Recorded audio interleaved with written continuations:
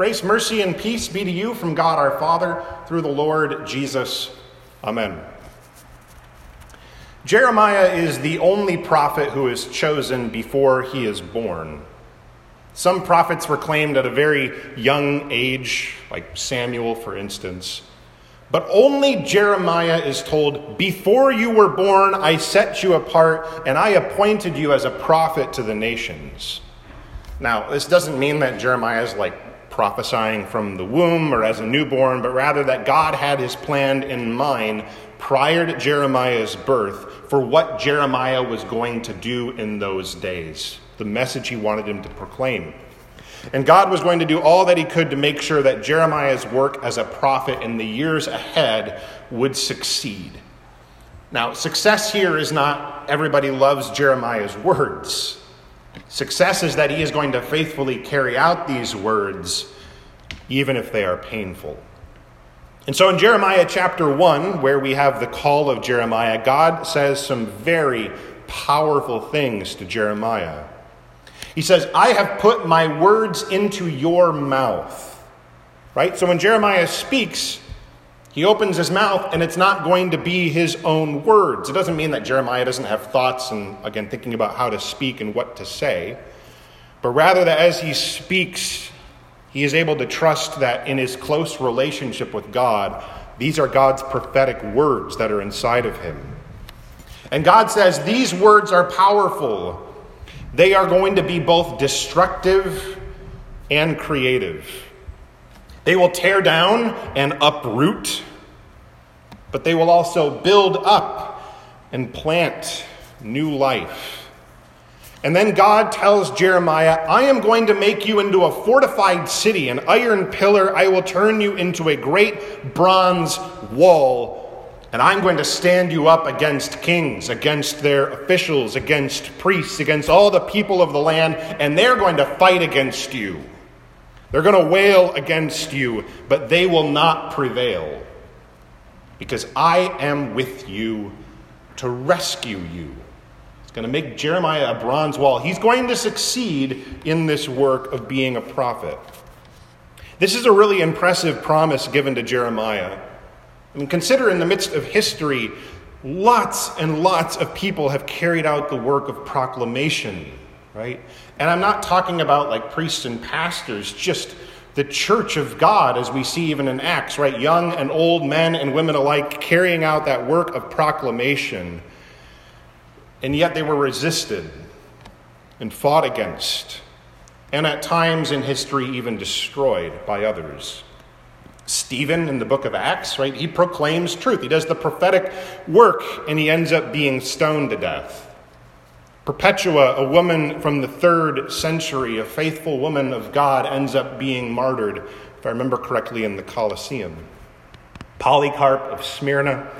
Many have been faithful and died because of it. But God makes a specific promise to Jeremiah: you will not be overpowered. They will not prevail against you when they fight against you. This is not to say that Jeremiah never died, right? But that this act of him prophesying is not going to lead in these instances to his death. And this is what we see happen throughout Jeremiah's prophetic work and writing. He speaks these words of God that both uproot death and plant new life. He denounces the abuse of power of kings and priests in those days. He points out the societal oppression put on people who are at a disadvantage. He speaks out against an economy and economic thoughts and behaviors that keeps some diminished and then inflates others. And tons of people hate him for it.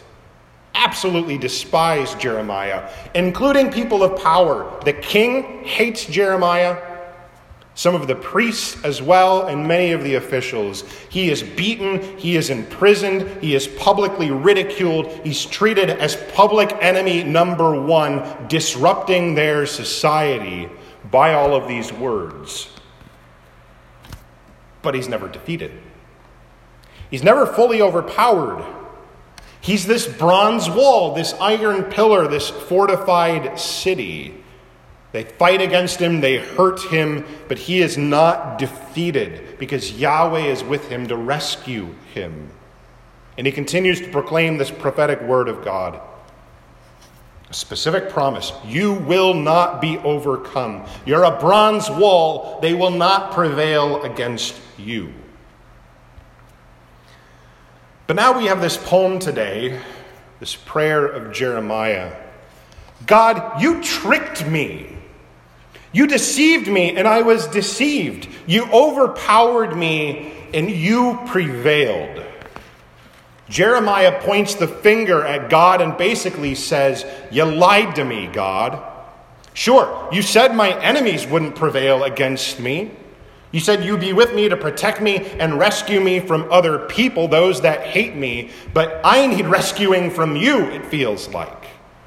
God, you're the one prevailing over me. You're the one overpowering me. You made me into a bronze wall, and nobody else seems to overpower me, but you keep prevailing over me.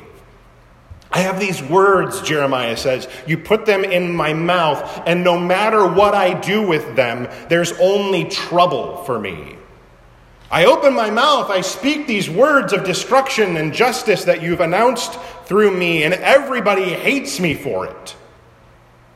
And if I try to hold these words in, if I try to avoid speaking because I don't want this ridicule and hatred, your words burn my insides like a fire in my heart and in my bones. It's painful not to speak. You said you wouldn't let me be overpowered by my enemies, but you're the one overpowering me. You deceived me. But then Jeremiah is also aware of a whole bunch of people, the temple officials, friends, and others. A guy named Pashur, who he gives the name Terror on every side in the previous verses. These people want to overpower him. They want revenge. They're watching and waiting, hoping that Jeremiah is going to be deceived by some sort of plan that they have, and then they can fight against him and finally destroy this troublemaker. But Jeremiah is confident Yahweh will protect him. And he specifically remembers God's promise in this poem, this prayer, when he called him as a prophet. He says, I will be with you to rescue you. And Jeremiah closes out this prayer, inviting praise, singing, because God is that rescuer, the rescuer of the needy from the hands of the wicked. If we heard like Jeremiah in our midst, like in person saying these things, or if we hear somebody else talking this way, accusing God of deception and also praising God for rescue, we might respond with, they've got some screws loose, right?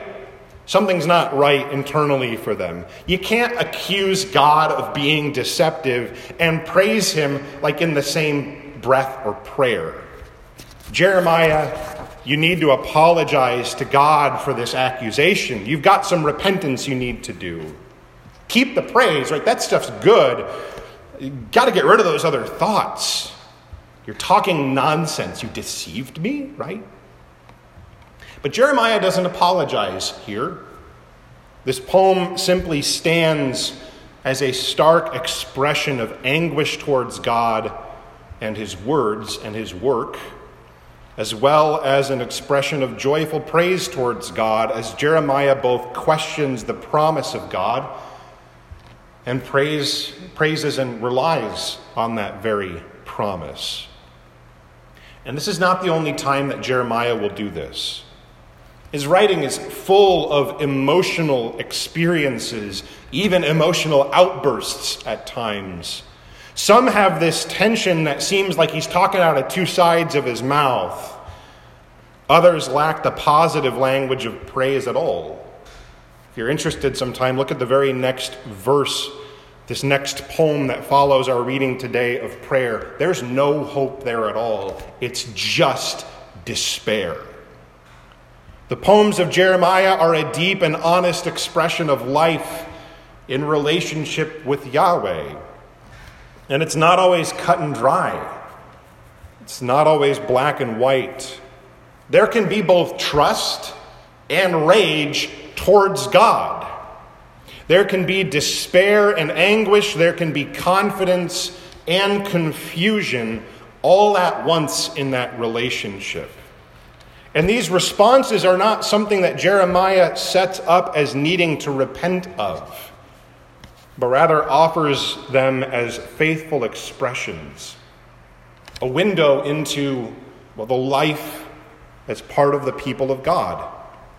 No matter how disjointed or opposed the feelings or thoughts may be, no matter how disconnected they may feel, the reality is they're not disconnected or disjointed. They are joined together in one thing, in us, right?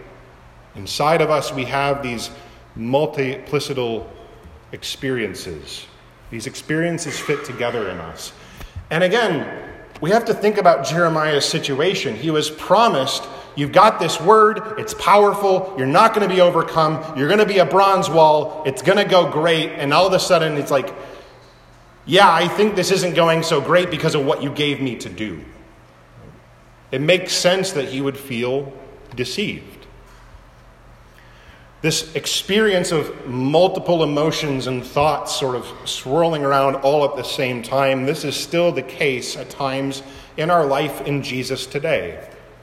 God has entered into the world, into human skin and bones, into the human experience with all of its thoughts and feelings as well, because he desires so badly to restore, to be with humanity and with the vastness of his creation.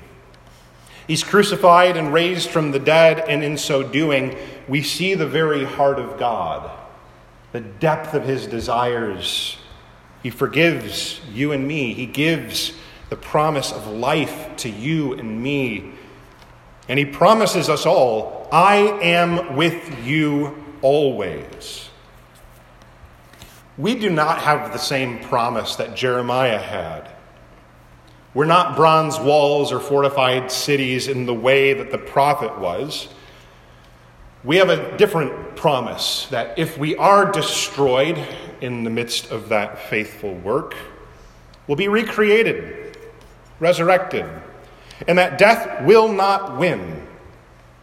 In that larger sense, we won't be overpowered, not in an eternal sense, but when we speak and act in the world in line with God's justice, especially for the least, when we live and act and speak in ways that are in line with God's love for all, we might be hated. We might be overpowered and prevailed against. Nevertheless, we have the promise of God in Jesus, I'm with you always. That's beautiful. It's a source of joy and comfort for us. Our rescuer goes with us wherever we go, even if it's into pain and suffering and even into death. But as Jesus says, I am with you, we might find ourselves saying and maybe feeling, cool, that's beautiful, I love it. But I also don't have a clue what you're doing while you're with me. Kind of feels maybe like you lied to me, because all of these instances, you say you're with me, and then I read the scriptures, and when you're with people, it's like all sorts of good stuff happens. Miracles, feeding of 5,000, right? People being welcomed and cared for, all sorts of activity. I see immediate change. You're with me, I trust that. But you also feel like you're lying to me because my life's a mess. Or maybe we think and feel something like, God, you really do love life. You raised Jesus from the dead. That's amazing. So what's wrong with you for letting so much death continue?